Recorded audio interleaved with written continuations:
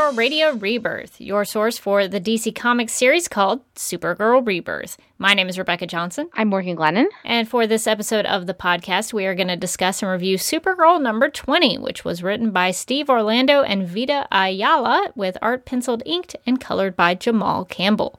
The description for this issue reads, quote, Supergirl must fight both Makkari and the out-of-dimension Viking judge to save Director Bones from the fury of the Viking's magical axe. Meanwhile, with Director Bones out of the picture, Cameron Chase and Laron must break into the DEO to save Veritas before the clock counts down to 0 and the Psycho Redactor erases her memories forever, unquote. Very serious stuff happening here. Lives are on the line. New characters get introduced who cause a lot of problems in the city. A lot of people are fighting in this one. So this issue, I think, was really interesting because it introduced some Norse mythology into Supergirl Rebirth.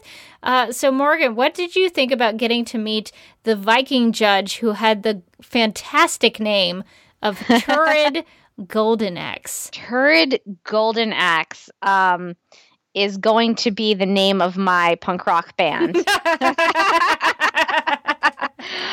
So prepare yourselves. No, I was deeply, deeply confused. I was like, what in the world is happening? I was reading it and I was like, is it because I haven't read this series in a while, or am I just legitimately out at sea? Am I just floating away on an iceberg, just out to town? I was like, I don't understand what's happening. There's a human skeleton and like a kind of a green orange man in a limo, and then suddenly Turid Golden Axe breaks in with a magical axe and a sense of Viking justice, and no part of that sentence makes any sense. And furthermore, and I feel like more importantly, no part of that sentence is ever properly explained. Like Turid Golden Axe shows up out of nowhere. There's no explanation for who she is, where she came from, what she's doing, and then she literally magically poofs out at the end of the issue. She does. And I just sat there and was like, what? What is happening? When Turid Golden Axe leaves, it's because somebody shows up. Hold on, let me find out who it was. His name is Neon, I think. So somebody named Neon shows up in a whirl of sparkling neon colors. Is like, okay, we gotta go, and then they both disappear to the point it's confusing to Supergirl herself, who says, and I quote, "Gone, just like that." It is incomprehensible. I have no idea. I'm going to shoot straight. I have no idea what happened in this issue whatsoever. It was like a long fever dream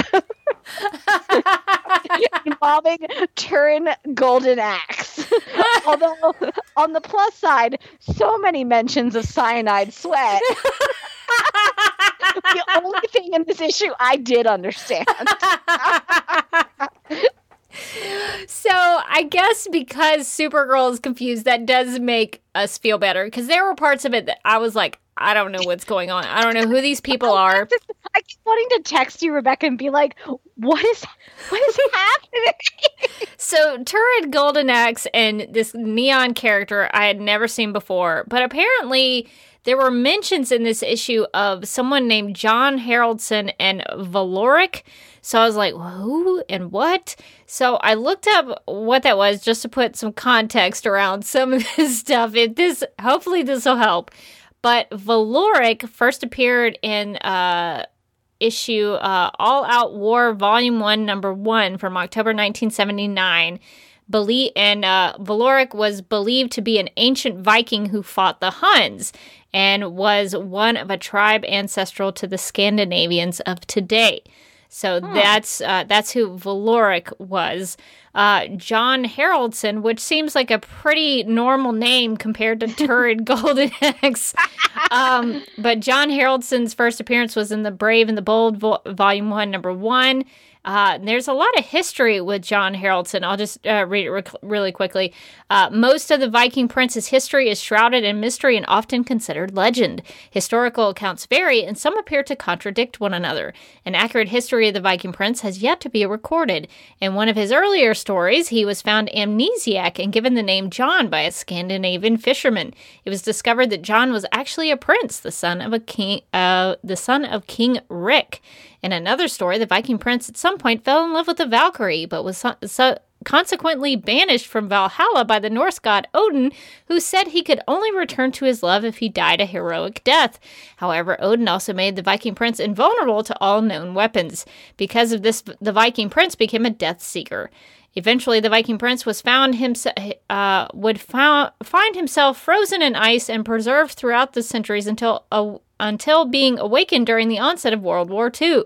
It is here that the Viking fought alongside Sergeant Frank Rock until his supposed death when he fell to plastic explosive, an unknown weapon at the time the curse was made. So apparently he went under some curse. So he has a very interesting story. I hope we get to meet John Haraldson at some point. They were just barely mentioned in this story, but it gave me at least something to hold on to while I was trying to figure out what was happening here. And I was very confused about Turrid Goldenaxe because it sounded like she had some kind of like a firestorm thing happening with her. I don't know if that's what you got out of it. Yeah, so when Neon shows up at the end, it's like, hey, have you let out, like, when's the last time you let out such and such person? Which I haven't gotten to that page yet because that's why this summary was so good for me. But yeah, it definitely like made me think that she is like at least cohabitating in a body with somebody else. Let me see. The person is named Agnes, which I think is hilarious. Agnes is a name that's not coming back, but Agnes and Turrid Goldenaxe are hanging out together. Listen, I'm naming my firstborn Agnes Turrid Goldenaxe, so I don't know what you're talking about. It's gonna be a long name, but they're gonna love it. Yeah, and apparently Neon and Turrid are now having to find something called Quench. Maybe that's a person. I don't know. Maybe it's a soft drink of some kind. I don't know. But yeah, you're right. They just come in and leave. I felt like I was like high reading this. I was like, did I take too many painkillers for my surgery? Like what? There's a Viking named Turrid Goldenaxe and everything's neon now? Like what is happening? I also got a little confused because it seemed like at first Turrid was okay with Supergirl, but then she kind of goes into this thing about how she doesn't like evil and that's why she's going after Director Bones. But then she attacks Supergirl, so I got really confused. But it seemed like they did have some philosophical differences in terms of how they handled people who made bad choices or did bad things. Turrid is basically judge, jury, and executioner, and Supergirl tries to reason with Turrid to kind of encourage her not to do that they would handle it a different way. So they do have some, I could understand that part of it, that they had conflicting ways of going about to get justice. So that part I at least understood. It does seem like Turrid Goldenaxe and Neon are characters that are going to be, that were in The Unexpected, like some offshoot series called The Unexpected, because the editor's note was, where'd they go? Find out in The Unexpected #1. So I guess if I wanted to know more about my girl Turrid, I could look her up and find out who she's trying to axe in The Unexpected #1. Maybe we should do a whole other series on Supergirl Radio of Turrid Goldenaxe and follow her adventures. Oh, you mean Turrid Goldenaxe Radio? That's our spin-off podcast. Yes, that I'm sure that has lots of adventures associated with that. I did like Turin Golden Axe for a lot of reasons. The hair, the outfit, the name. But the reason I liked her for the most was because she went like full snapper car and tried to chop off Director Bones' hands. Yes. Did you see that? I immediately started like howling when I saw that. Well, she does seem to understand that like that's where his power lies. And so I do think that that's really interesting because that comes up in the issue where Director Bones tries to, what I liked in terms of Director Bones' hands is that he tries to harm Supergirl with them, even though she saves him. When the truth comes out about what he has done, he turns on Supergirl and tries to kill her with the cyanide sweat. And it turns out that she is not affected by it. So I do like the little teases in there about his superpower that could kill you and who is affected by that and who's not. I did think that was a cool thing in this issue. Also have to say, I came out of this issue with quite a few questions about Director Bones. Besides, how is he so amazing? I love him. Also, he gets shot. Does he get shot or does he get hit with that axe? I think he gets hit with the axe because she doesn't have a gun. He gets hit with the axe in his leg, and then he's like limping away. There's blood. Now, I'm not an expert, but he is a bone man. Where did the blood come from? Is the blood stored inside of his bones? Is it marrow that he's squirting out? Like, what's happening? He does also, I think Mokari shoots him with some kind of laser. That's what it was, yes. Because they're both trying to run away from the Viking judge, Turid Golden Axe, and to slow him down so that Turid goes after Bones and Mokari can get away. Mokari shoots him with a laser. Yeah, my question, a good point about the blood. My question is, do his bones heal? Like people, just regular, like if we were to break our legs, our bones could heal themselves, given some time. Like is that the same thing for Director Bones? Does he have super healing? Is it a little faster for him? I had some questions about Director Bones and his actual bones in this issue. Yeah, I was like, now I'm trying to find okay, here it is. I was beginning to think that I had made it up and that I was going to have to issue a retraction. But I was like, I'm so sorry. But I am correct. It's on page 20, up at the top when Director Bones is trying to run away. You can see that on his pant leg, there is blood. Now, where, as a man made entirely of bones because of his cyanide sweat, where does the blood come from? Now, I think we're going to have to do a deep dive into Director Bones' backstory because I can't remember now if I want to say like his appearance to us looks like Bones, but I think there's an actual dude like in the body.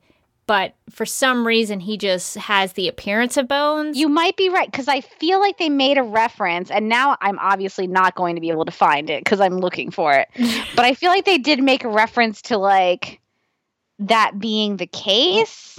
And I don't remember, and I think it was in this issue, and now I don't remember what the panel was, or what the bubble said. But you could be, and I feel like that throws me off a little bit more even, because I'm like, what is Director Bones? I need answers. I need the biology of Director Bones. Oh, here it is. So it's who's the other guy with the really intense, insane eyebrows? That's Mokari. So Mokari says, "I'll vivisect you and weave your invisible flesh." What? Like, I don't. So what does that? It's invisible? That makes sense, because I think like when he's smoking or drinking something, like you can see it's like, if he was to drink something, we're really going a deep dive into Director Bones' anatomy. This should surprise nobody that this is what we've chosen to talk about in this issue. Not the actual story, but like, why is Director Bones bleeding? But I think, like, if he was to drink something, you would see the liquid go down his throat, I think, but it would still be going down, like, he would actually have a throat. Like, everything would be functioning normally, but we would just see him as, like, bones and skeleton. Maybe. Yeah, that makes some sense. Everything about Director Bones is amazing, but also so mysterious. But if he has invisible flesh, that would make sense that his appearance for us looks like skeleton bones. But he actually has flesh. It's just we can't see it. So that invisible flesh got nicked by whatever that was and caused him to bleed. We just see him as skull and bones. Seems like that's the case. I feel we have gone on such a deep dive. But I feel like, you know what? I feel like we're really bringing valuable information. Like, we are educating the public, the more you know style on Director Bones. I feel like our summer series of episodes have been very educational. We had some lawyers on to talk about the law. We've dissected the biology of Director Bones. These are important questions. We're teaching the people. Yes. So I think that's a very valid point about the blood on Director Bones' leg. It was a good catch. It's a very small thing in that panel. It's one small thing. I was like, I can't wait to talk to Rebecca about this. This is going to be the entire episode. Yes, so I'm glad you caught that because it was an excellent point. I did think that this was an interesting issue for Director Bones because he's put in this situation where Supergirl has to save him, but then he also tries to kill her. And I did like, I guess we'll talk about the art a little bit later, but there are some really great panels of just his skeleton-y, bony hands. And so I enjoyed that aspect of Director Bones. And he's still, like, dressed to the nines, looking sharp. I think he's still got his same tie on from issue 19. I don't know, from issue 19. No, it's blue though. He does love the blue ties. It's blue with like a nice silver stripe. Oh yeah, he has a stripe. It's not the stars anymore. Yeah, it's not the stars. The stars are only for fancy occasions, like when he sits in his empty office and stares at a picture of himself. The blue stripes are for a more casual, almost getting killed by a Viking kind of day. He does. I mean, blue is a color that's working for him, though. I'm glad he's really sticking to what he likes. He's playing to his strengths. Yeah, and I think it's a cool trait for Director Bones. For me, that he has this strange skeleton appearance, but he takes great pride in how he looks. Like he always wears these nice suits. He has decorative ties.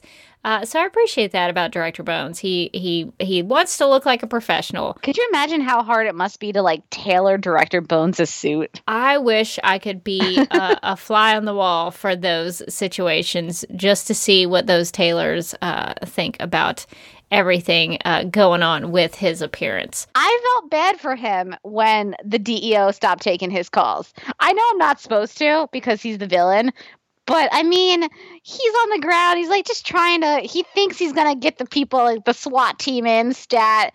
And that story goes live and no one is taking his call anymore. And that just his hello at the end just kind of broke my heart. I'm like, I mean, at least pick up the phone when he's calling and be like, we can't, we're a little busy right now. Yeah, I felt bad for him too, that he was in a really tough situation because he even, when there's a great panel on page 10 where Director Bones is on the ground and he's looking up at Turret and he says, "You don't understand. We want the same thing. My job is to protect people from these threats."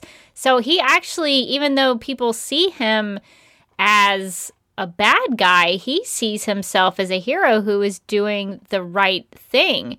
So I do feel bad for him in that regard, that he he's put in this situation where he thinks he's doing the right thing, and then this Viking woman with a magical axe comes and attacks his car. So I think maybe some people don't agree with his tactics, but he's trying to do the best he can. And I think speaking of Director Bones and kind of his gray area, what I thought was cool about this issue is that the axe, which the name is called Bright Marshall, I think. The axe has a name. The axe's name is Bright Marshall, which is a weird name to name an axe. But I guess that works for a character named Turrid Goldenaxe. So Bright Marshall, the axe, is the reforged axe of Forseti, the lawgiver of the Aesir, which I think is just a lot of fancy language about Norse mythology.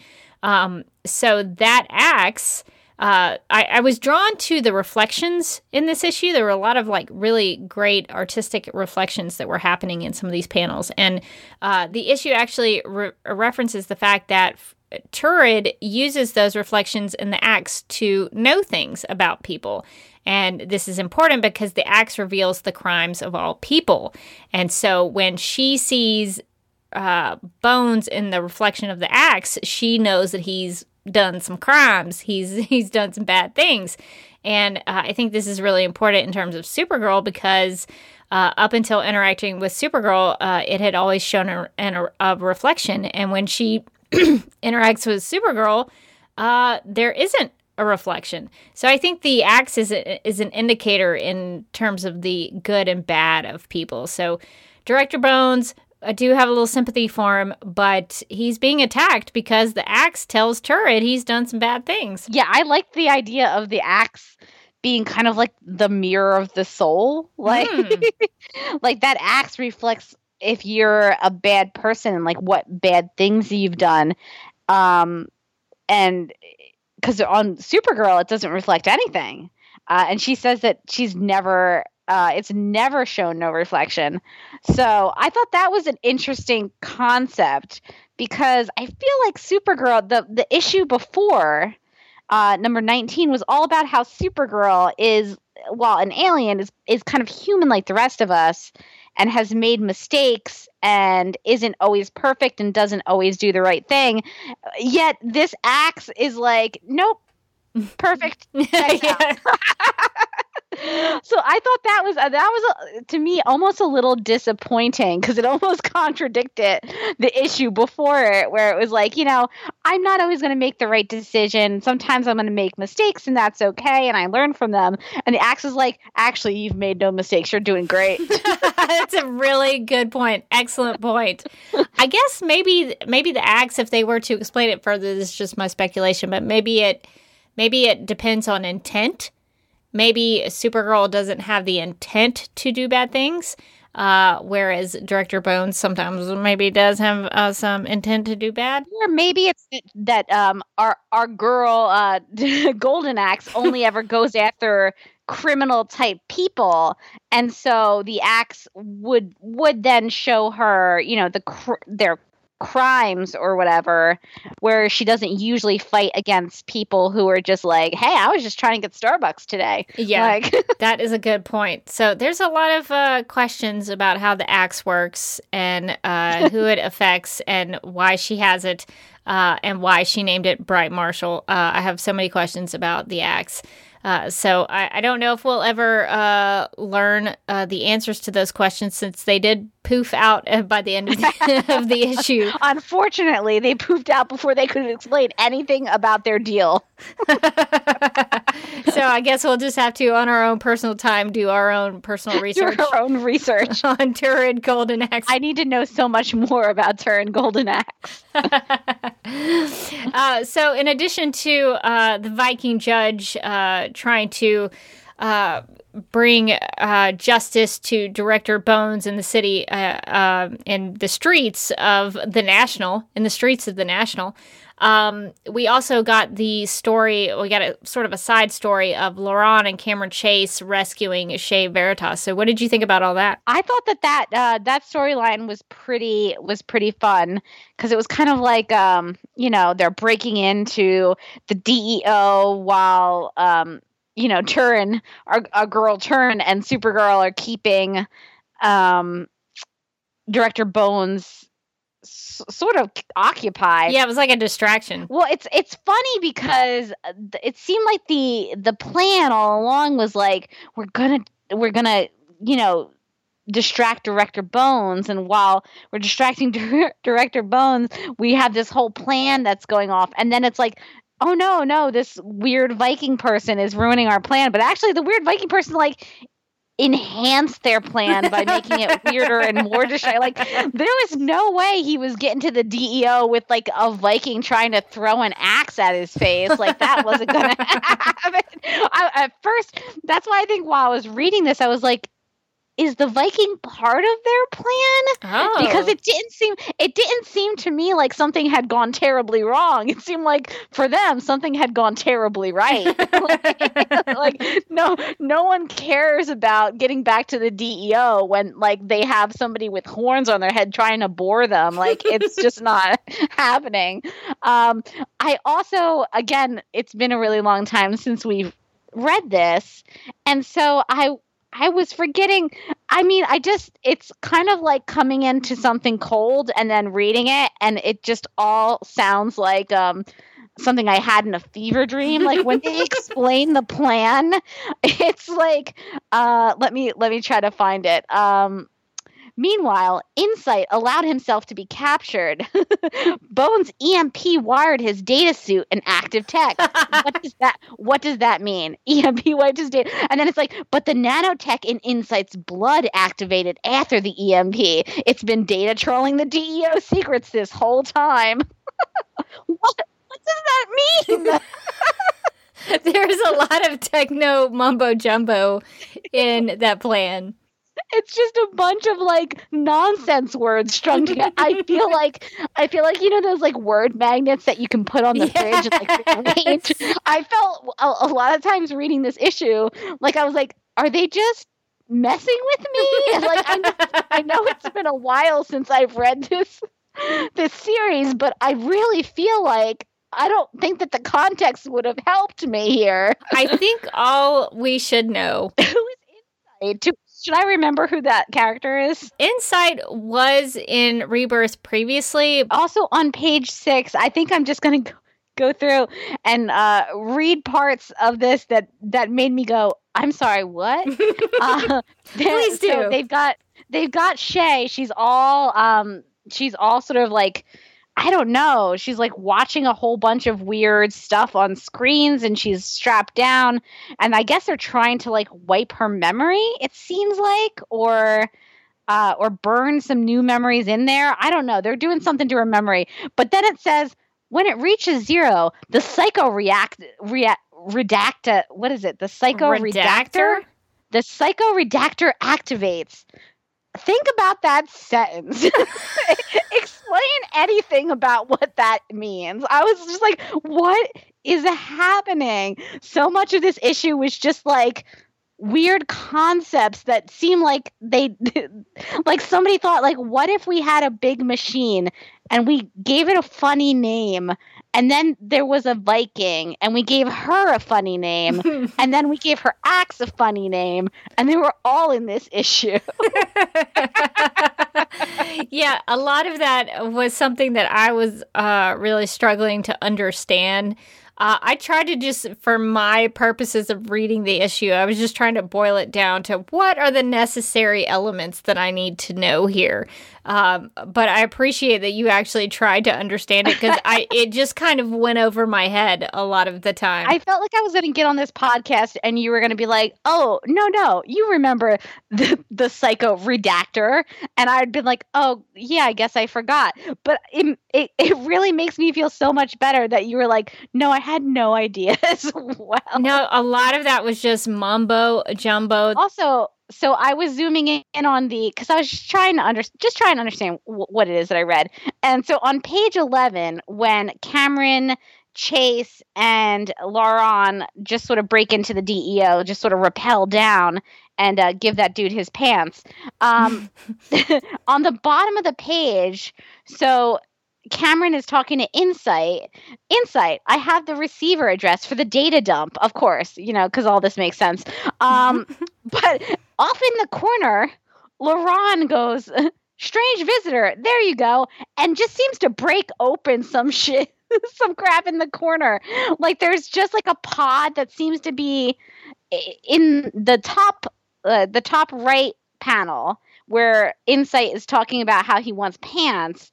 There seems to be a pod across from him that has a person in it, like maybe a lady in it. And it seems like Laurent just busts her out. Now, should we know who that character is? Will this ever come back? Okay, so I'm remembering. So we're going to take a little trip down memory lane. Okay, thank God. to try to put some of this in context. I also thought like Laurent might just be like going like Full Metal and just like breaking everybody out while Cameron isn't paying attention. Well, he is a Kryptonian werewolf. Does he have Exactly. a lot of his memories? Maybe he just kind of does things as a werewolf. So in Supergirl number 16, we get introduced to the character of Insight, who is also known as Mastrocola. So in my notes, I have Kara sitting on the sidelines with the Danvers because the DEO is hunting Supergirl and Kara Danvers. We got a reminder. Well, actually, we met Mastrocola in Supergirl number 1 at the very beginning. We got a reminder in Supergirl number 16 that Supergirl counseled Mastrocola in prison. Mastrocola also fights Strange Visitor, who is that sort of bluish character in this issue that we're talking about. So Strange Visitor, when they talk about a visitor in the issue, they're talking about Strange Visitor. So we got to know her a little bit. Mastrocola can see and hear data from all over National City, which means he hears Supergirl before she even gets to save him from Strange Visitor. So Mastrocola appeared in Supergirl number 16, first sort of introduced in Supergirl number 1. So Supergirl had some interactions with him in the past, and he was sort of involved with the DEO shenanigans, and he knew what Director Bones was up to, and he did have some technologically based powers. So my problem with the Mastrocola stuff is that wasn't very well explained to begin with. So then when you hop into Supergirl number 20, it's like, well, yeah, I kind of remember that there was a character called Insight, but I didn't really understand his deal to begin with. So now I'm having to really struggle to figure out what his deal is. And if you do an internet search for Insight DC Comics, nothing pops up. So it's like, I don't even think the people who do the fandom wikis really care about this character. Yeah, it's very confusing. All I think we really need to know in Supergirl number 20 is that Insight and Strange Visitor had previously been referenced in Supergirl number 16, so we are seeing them again. So I think Steve Orlando is trying to connect what happened 4 issues before and is now bringing them back into this one. I don't know if that helps at all. It probably did. It probably made it more confusing. It helps a little bit. It was all, I don't know that I've ever read any issue that I've been more like, huh. I came out of this, I have to say, like, I know we'll get into our overalls later, but this one was a wild ride for me. I can't even say I didn't have fun reading it. It was like at some point, like either you're trying to figure out what's happening or you just kind of like let go and like just let it pull you out to sea. And that's kind of what I did. I was just like, I guess stuff's happening. All right. Yeah, I think the Viking Judge Director Bones stuff was, there was some confusion there, but it was at least you could kind of go with it. But then when you got to the Cameron Chase Insight, all of that kind of thing, it was a little more difficult to follow. Yeah, because I feel like on first read, I didn't even register that, like, Laurent had let these people out to help them take over the DEO. Like, I saw him smash that thing and I was like, I don't know, maybe that's just what he's into. He is a werewolf. he might smash things up anyway.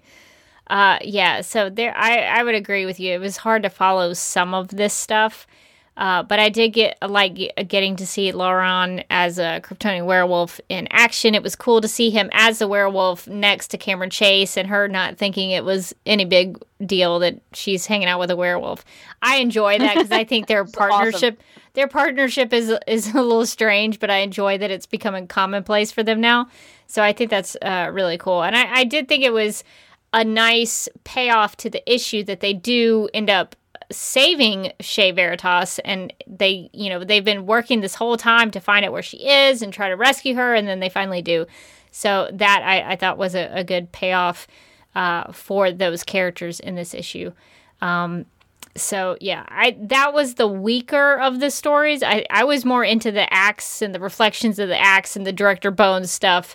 So the Shea Veritas stuff wasn't as exciting for me, but I did like that they did have this plan. They were trying to break into the DEO and kind of, I think it mentions that they were raiding smaller DEO sites and collecting evidence about the DEO's illegal activities and how they were selling their tech to the black market. So they're starting to get evidence on what Director Bones has been doing. So I think that's kind of cool that they are trying to reform the DEO by exposing all of their bad deeds and maybe making it better. So maybe Cameron Chase can go back to working for the DEO. I don't know. I don't know what happens with that, but maybe she can help bring the reputation of the DEO back up, because it seems like it's gone down into a bad path. Yeah, it hasn't been going well at the DEO. I don't think. I have to say, so this is, I guess, hooks into that the fight for the DEO sort of storyline. For an intern, Ben has some real access privileges that I don't quite. I'm not Cat Grant. I'm not pretending I am. But how is he posting things to Catco, the Daily Planet, the Daily Star, the Gotham Gazette? Is he sending these tips in, this data dump to journalists there? In which case, it's a data dump, so shouldn't that be quite a bit of data? How did it go up on to the Times Square screen in one?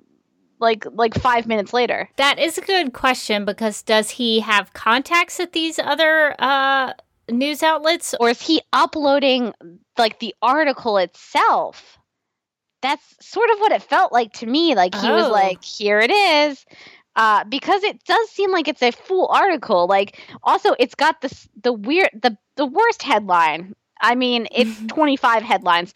It is DEO deceived. I mean, you always want to question your headline. DEO director in league with alien terrorist. No period. Supergirl targeted. That's not really a sentence. DEO illegal experiments revealed. Then Director Bones ... deceiver ! Supergirl framed. I don't know. That's 12 different stories. So maybe they're just a full listing of all the stories that are now available, and it's not one giant headline. But so much happening there. Yeah, they have to fill up that screen, and there are no images that go with any of that. No. So you're expecting everyone down on the street to read all of that text on the buildings. Could you imagine? There's just like a whole bunch of car accidents as they try to read all of it. I'm sorry I ran that red light, but I had only gotten to DEO deceived. I had to know more. You would think you would want to put some images with that. Just something. Just like maybe a big skull face or something on there. Surely the DEO has like a staff page where they have a headshot of Director Bones they could put up. Director Bones. It's probably the picture that's like on that photo on his wall. There's like it's a weird flex that he has up a picture of him when he was a supervillain on his LinkedIn profile, but okay. Yeah, you would think that they would go through other articles to find a picture of Director Bones. Yeah. I mean, at least go to his Facebook page or something. You know that there's a picture of like Director Bones like sipping a Mai Tai on there or something that you could in a Hawaiian shirt. He's like, listen, I have to unwind sometime. It can't just be all cyanide sweat every day. I like the idea that Director Bones has a Facebook page. Me too. Yeah, that makes me I'd happy. be his friend. Yeah, I would too. I would like all of his posts. Yeah, so Ben does seem to have a lot of authority sending things to other news outlets. So that is a great question. And it should be mentioned that the Daily Star is basically like the Daily Planet of Earth too, or it used to be considered that. So like in the golden age when Clark Kent and Lois Lane started working for a newspaper, it was actually the Daily Star. And their editor-in-chief was not Perry White. It was a man named George Taylor. So I have questions about the Daily Star in this continuity. Is it still the paper on Earth too? Or is there also a Daily Star in addition to the Daily Planet? That's my question. So I do have questions about Ben and who he is sending these things to. But I also really liked at the end of this issue, we get a revisit to revisit Ben and Kara's relationship. Because that was kind of a nice thing towards the end of that sort of what feels like a first chapter of Rebirth, where they were sort of going to dances together and maybe building like a little bit of a romantic relationship. And so we got to see Ben come over to the Danvers house for dinner. So I thought that was a really nice way to sort of close out the issue that they are still sort of, I guess, in a relationship. They're holding hands under the table. And so I really enjoyed that. Yeah, I like that too. I thought it was, we in the last issue or two, we've gotten to see a lot more of Ben, not just, sort of in the action helping out, but also his home life, which we know from last issue is not great. He's in that apartment all by himself. In this issue, he goes to dinner with them and he kind of says, basically like, this was the first family dinner I've had since my family sent me out here. And even if they hadn't, they had their own priorities. And the best I could do was dance between them. So we sort of learned that he's been really neglected in his family life for a while. So I thought it was nice to get some more info on Ben and to sort of see them connecting a little bit more. Yeah, the more we hear about Ben and his family, the more I feel bad for him. But then I also am glad for him because he knows Kara and Jeremiah and Eliza, and they're sort of giving him a positive family life to not replace his parents or his biological family, but he at least has some positive people in his life who are encouraging him and kind of acting as a family for him. So I'm glad he has them to go to dinner with and be part of their traditions. And I did think it was funny at the end. He sort of ducks out of the dinner because he's like, I promised Supergirl I would help her with something. And what is it? It's her getting on TV. I laughed so incredibly hard when that happened and was like, I could not wait to talk to you about it because I knew. I was like, Rebecca is flipping because this is to be fair, this is the Kara Danvers power move. Oh, yeah. Supergirl's got to just get on TV. She's like, listen, I can change the world if only I have a television camera pointed at me.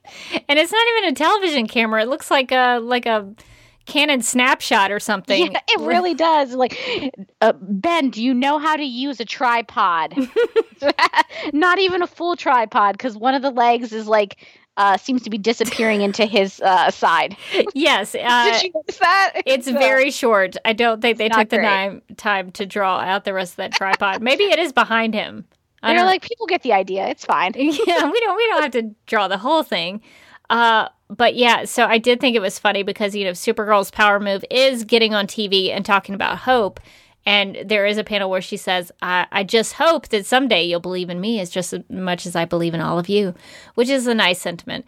But it is Supergirl talking about hope on the screen. So I enjoyed that immensely because that felt very CW Supergirl Melissa Benoist to me. So I was glad that they, it feels like Rebirth is... It's taking some influences from the show and putting it in the comic, especially with all the DEO stuff. And even in this issue, they mention image inducers, which is something that the show has recently done in terms of the aliens and how the aliens use the image inducers to sort of blend in with the rest of society. So I'm glad to see that the comic people are taking cues from the show and putting it in the comics. So I definitely did enjoy that. I also had a question about one of our favorite topics, which is that Eliza just appears to be missing a hand. Yeah, we talked about this. We talked about this very much. We finally got an answer from Steve Orlando on Twitter. We know what she was inspired by. However, I do have to say, I find the choice to have her hand bandaged strange. Do you find that strange? Oh, well, yes, now that you mention it. Doesn't it seem like, because to me, that reads as if it's still an injury. And not just that she, is a person who doesn't have a hand and just lives without a hand, and that's fine. Like, I feel like if that was the case, would you bandage up your arm? Well, see, I'm not as well versed in I'm not either. These kinds of things. So maybe some people live like that, or some people may choose to try a prosthetic. I guess it's a personal choice and how you deal with that. But the bandage does indicate to me that this is like a more recent thing, that maybe she still has an injury to it that has to heal up. So I do think in regards to the bandage, in terms of the healing thing, that is a strange choice, because it makes me think when I look at it that this is something that has recently happened. Yeah, exactly. And because I was like, well, I don't know. I'm not well versed in this either. I don't know if there would be any reason in particular that she would have to bandage that up while she was just like serving dinner. I noticed it I think I noticed it in issue 19 as well. Yeah, she had a prominent panel. And it was bandaged again, and I was like, if you're just going to have a comic book like a character that just like casually doesn't have a hand and it's like kind of never explained and they never mention it, the bandage seems like a weird ad, doesn't it? And I know that Steve Orlando wanted to have a character in here in Rebirth to pay homage to someone he knew in real life who had a disability, and I think that's great. But in terms of the world of these characters live in, it would sort of make sense that Eliza would at some point get some kind of prosthetic, because she's working at the DEO. They have all this advanced technology, and they were recently, fighting cyborg Supermen. So it would make sense that they would have access to technology that would help Eliza recover from this. So I don't know. It doesn't make a lot of sense from a story and character perspective. But I guess we'll just have to keep going with it. If she's supposed to be a character who's just, has this disability that she lives with and she's completely, used to it, why would you need to bandage your, your hand up? That's a good question. You would think it would just be, flesh toned. It's almost like the comic was kind of trying to like bring attention to it. Like, there it is. Yeah, I guess maybe that's the only way that they thought they could visually display it, represent it. Yeah, I was just confused. Basically, that's the long and short of this whole long. Listen, there was a lot of Director Bones questions I had. I had some Eliza questions as well. Well, and I think we should clarify that in no way has Rebirth actually explained this in the context of the story and the issues. The Steve Orlando answer to the missing hand was actually because one of our listeners tweeted him about it. And that's the only reason we ever found out anything about his friend with a disability being the inspiration for Eliza Danvers. So Rebirth has not done a good job of explaining Eliza's missing hand and then also explaining why it looks the way it does. So we are just having to speculate in the dark about all of this. Exactly. That's why I'm always like, I mean, what's happening? It feels, but I will say it feels kind of a piece with Rebirth where, like, especially with this issue, where I was just like, all right. Like, I don't fully ever seem to know what's happening. I mean, I don't know how many times when we've read these issues where I've asked you a question like, is it that I missed something or don't remember something, or is this just happening? And a lot of the times the answer is it's just happening. And I think the reason why, like, the previous issue, number 19, was so successful in storytelling is that it was more standalone.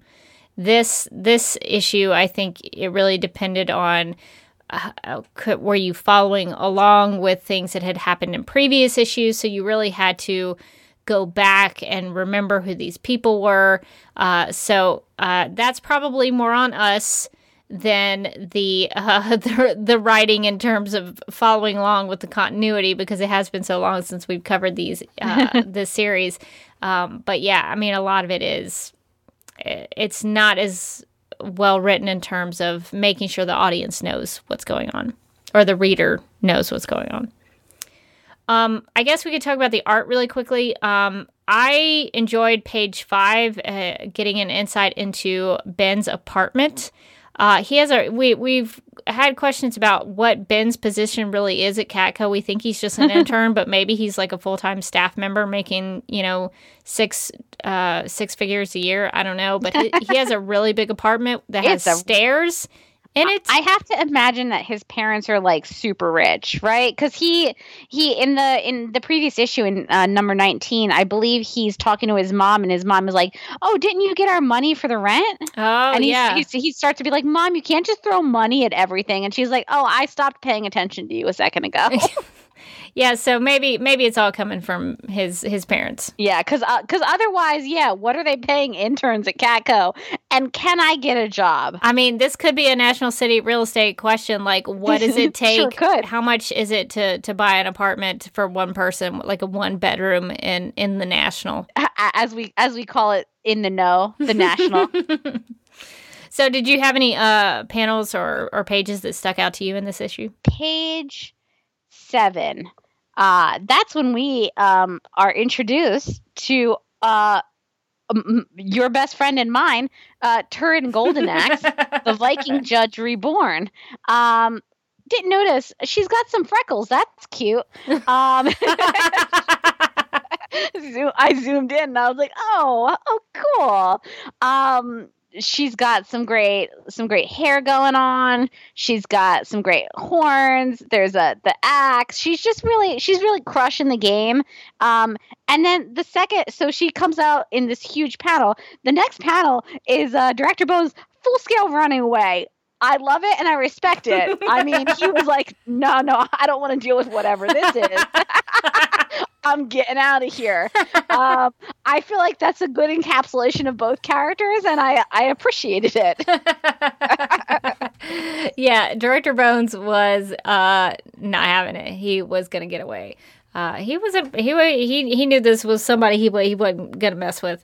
And speaking of that, I really like on page 9. There's a really, really great panel of it's a big a shot of Supergirl coming in between the Viking Judge and Director Bones. Oh, that's cool. I really like the use of colors there. The composition is really great in terms of Supergirl being in the middle of them.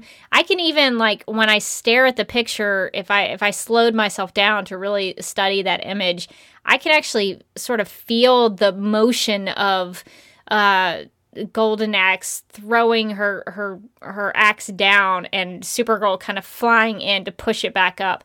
So I really like that. I think that's one of the standouts for me. And like I mentioned, the reflections were really big in this issue, and I really enjoyed, there's a panel on page 5 of Supergirl being reflected in Ben's glasses.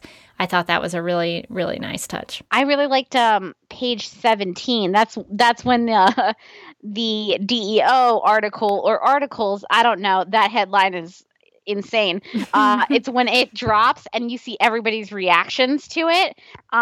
And I find them to be hilarious because, so Director Bones, I've never seen a skeleton face look that anguished. He's really bummed. Like, he's having such a bad day. Supergirl is just kind of like, oh, okay. She has almost no reaction at all. That's funny in itself. Makari, I didn't realize how dumb his facial hair was until this panel. It's not great. It is, yeah. There's so much happening below his chin that should not be happening at all. Yeah, that is a choice. It's a real choice. He's making a bold statement with that facial hair. And then we have our girl who is just so psyched about it for no apparent reason. Well, I mean, that's exposing his crimes, and that's her whole deal. Is that Director Bones pays for his crimes. So I guess that's why she's excited. Yeah, and I also, obviously, I love the panel at the bottom of that page where Supergirl's fighting the Viking in the background. In the foreground, Director Bones is kind of like trying to crawl his way and also try to call the DEO. And he gets real mad at the end, like, is anyone there? Hello? It's like, listen, no one's taking your calls anymore. Did you not spend 10 minutes reading that headline? Oh, Bones. This is his worst day, but maybe he brought it on himself. Okay, so we've talked a little bit about the art. Overall thoughts on this issue. What did you think about Supergirl number 20? I have to say, this is maybe one of the more fun issues of Rebirth, which is, considering how confused I was. I mean, I don't understand how, like, half of what happened in this issue. There was Director Bones. There was a giant Viking lady who was judging, who maybe was like a person who was maybe taking over another person named Agnes. I don't know. I honestly don't know. She was whisked off by a dude named Neon. Okay. Lauron just busted a bunch of people out of tubes. All right. There was something called the Psycho Redactor. Sure. Ben had access to all the newspapers of the world. Makes sense. Like, it's just at some point, like, you get halfway through the issue and you're like, you're either going with it or they've lost you. And I guess I just decided to go with it. And I had a lot of fun. I will say I enjoyed this issue as well, even if there were some things I didn't fully understand. I really enjoyed getting to meet Turid Golden Axe, which is now one of my favorite comic book names that I have ever known, read, or heard about. I enjoyed the Director Bones stuff in here and his interactions with both Turid and Supergirl. I liked seeing Lauron, the Kryptonian werewolf, in action. So there were lots of good things about this issue. But yeah, I think they could have done a better job explaining some things. But that seems to be on par for Rebirth. Well, I think that's going to do it for our thoughts on Supergirl number 20. If you've already picked up this issue, make sure to give it a rating in Comixology or your DC Comics app. And if you haven't bought it yet, Supergirl number 20 is available in the DC Comics app, the Comixology app, as well as Comixology.com. Google Play, the Nook Store, Amazon, and at readdcentertainment.com. Well, if you'd like to contact Supergirl Radio, you can post a comment on our website at supergirlradio.com. If you'd like to email us, you can do that at supergirlradio@gmail.com. If you'd like to leave us a voicemail, you can call us at 678-718-7252. And make sure you write and call in before Tuesdays at 6:30 p.m. Eastern. You can like us on Facebook and follow us on Twitter and Instagram, all at Supergirl Radio. You can listen to us on Google Play, iHeartRadio, Spotify, where we also have a Spotify playlist that includes music featured on and inspired by the show. We're also on Radio Public and Podchaser. We are listed on DC's fan page, which you can find at dccomics.com/DC-fans. We're available on Apple Podcasts and Stitcher Radio, so if you have some time, we encourage you to give us a rating and write us a review. And you can find all the links to everything I just mentioned over at supergirlradio.com on the right side of the page. And now we throw it over to Mark for the DC TV plugs. Supergirl Radio is part of the DC TV podcast network, so if you like Arrow, The Flash, Legends of Tomorrow, iZombie, Black Lightning, Krypton, here's a hint, don't trust Zod, Titans, Batwoman, or classic DC TV shows, or the upcoming Swamp Thing and Stargirl shows, you can subscribe to the Mega Feed on Apple Podcasts, Google Play, and Stitcher, follow at DC TV Podcasts on Twitter, and like DC TV Podcasts on Facebook. You can follow me on Twitter at DerbyKid and Instagram at The Derby Kid. I am also a contributor to Justice League Universe Podcast, which you can find over at jluniverse.podomatic.com. And I also voice a character named Leanne Snyder on a podcast called The Fakest, which is basically a sketch comedy podcast about what if there was a news station that reported fake news, which is a hilarious concept with a lot of silly stories. So if you want to laugh about a bunch of nonsense like we did with Supergirl number 20, check out The Fakest, and that's Fakest with an I. And you can find me on Instagram and Twitter at Mojotastic. And you can also find me as a co-host on the Legends of Tomorrow podcast. We have a long break before new episodes of that show. So we're trying to think up some fun things to do for the summer. So if you have any ideas, you can always email us at thelegendspodcast@gmail.com. We're open to it because we've got many months to think up some ideas. I'm glad that you offered that. I might take you up on that. Look for an email nice. From me. I will give you bullet points of ideas. So that's Love good it. to know. All right. Well, thanks for joining us as we read Supergirl Rebirth.